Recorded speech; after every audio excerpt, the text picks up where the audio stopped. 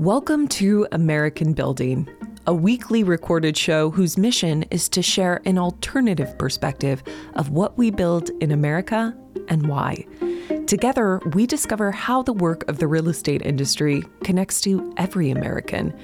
In Season 2, we focused on how buildings changed as a result of the pandemic. In this season, we're revisiting conversations from previous seasons to see where Americans put their heads down at night. Together, we will discover the many definitions of home across the New York City metropolitan area, which includes over 23 million Americans. Each week, we'll visit a new building and explore complex and confusing issues related to housing access to see what they can teach us about ourselves and our country. We'll meet those who work to develop in thoughtful and impactful ways, who build neighborhoods to be more sustainable, affordable, accessible, or inclusive, who labor to create thriving communities and transform the lives of generations to come. Through their stories, we will humanize often polarizing topics.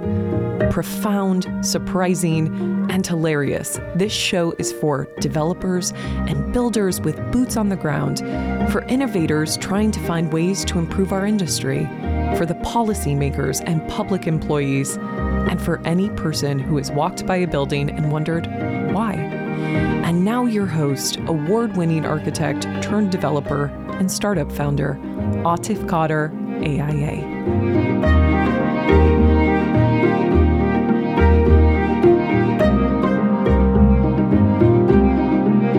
This is American Building, and I'm your host, Atif Qadir. I'm the founder of Commonplace. Join me as I take a drive by the skylines and strip malls, crosswalks and rail crossings, balconies, buildings, and boroughs to discover a new generation of housing. Let's build common ground.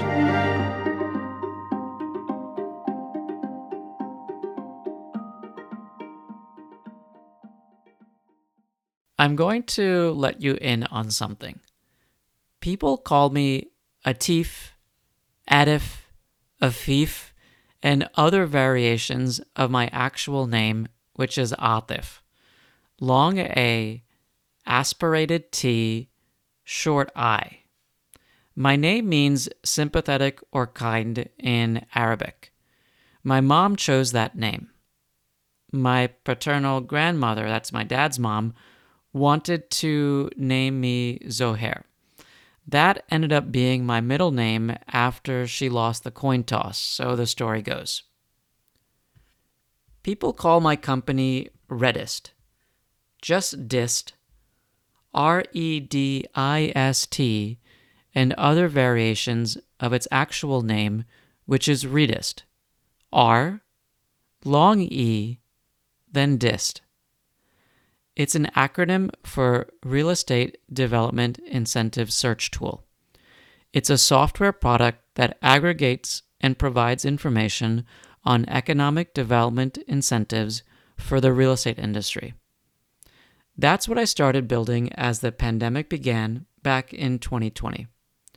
I was looking to capitalize my own deals better. I'm an architect and a real estate developer focusing on impactful projects in New Jersey. For me, that includes constructing workforce housing and redeveloping historic buildings. These are projects that create homes and jobs, improving my community through economic development. The problem then, as it is now, was equity was hard to find for projects like these, and debt was even tougher. Economic development incentives are meant to fill in gaps in financing deals, and about $100 billion of them are given out every year across the country, as estimated by the Brookings Institution. And yes, I did say $100 billion. After I talked to the over 250 real estate developers that piloted the product, I came to realize that there were certain types of companies that felt the pain of accessing capital most acutely. Developers who focus on affordable and workforce housing. Developers who work on small to mid-sized projects. developers working in underserved communities. They often faced enormous difficulties in assembling funding. Additionally, developers from minority backgrounds had systemic obstacles, often due to a lack of relationships, track record, or net worth.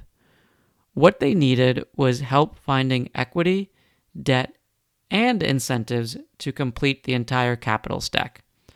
This could not be solved by developers using my product to learn about incentives they could be eligible for.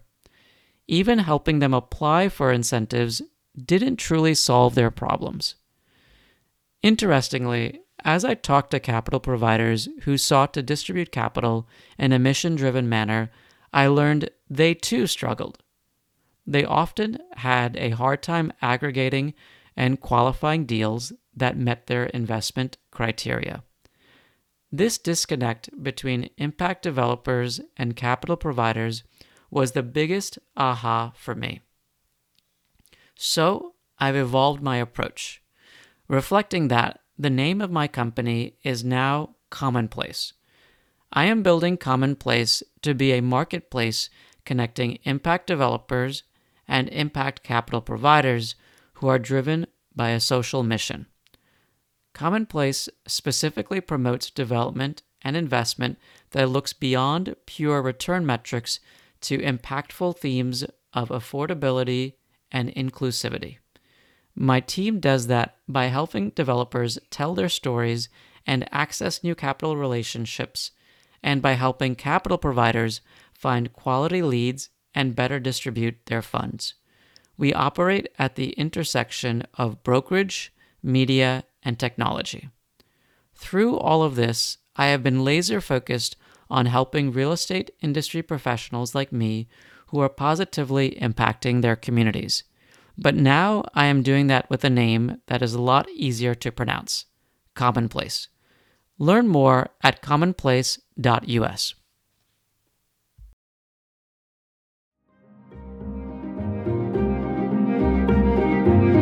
Thanks for joining me today on American Building. If you enjoyed this episode and want to hear more, subscribe on your favorite listening app, and don't forget to rate and review. And friends, I've teamed up with writers for the New York Times and Dwell magazine to launch a digital media platform to tell the fascinating stories of the impact developers and capital providers I work with at Commonplace. Check it out at commonplace.us.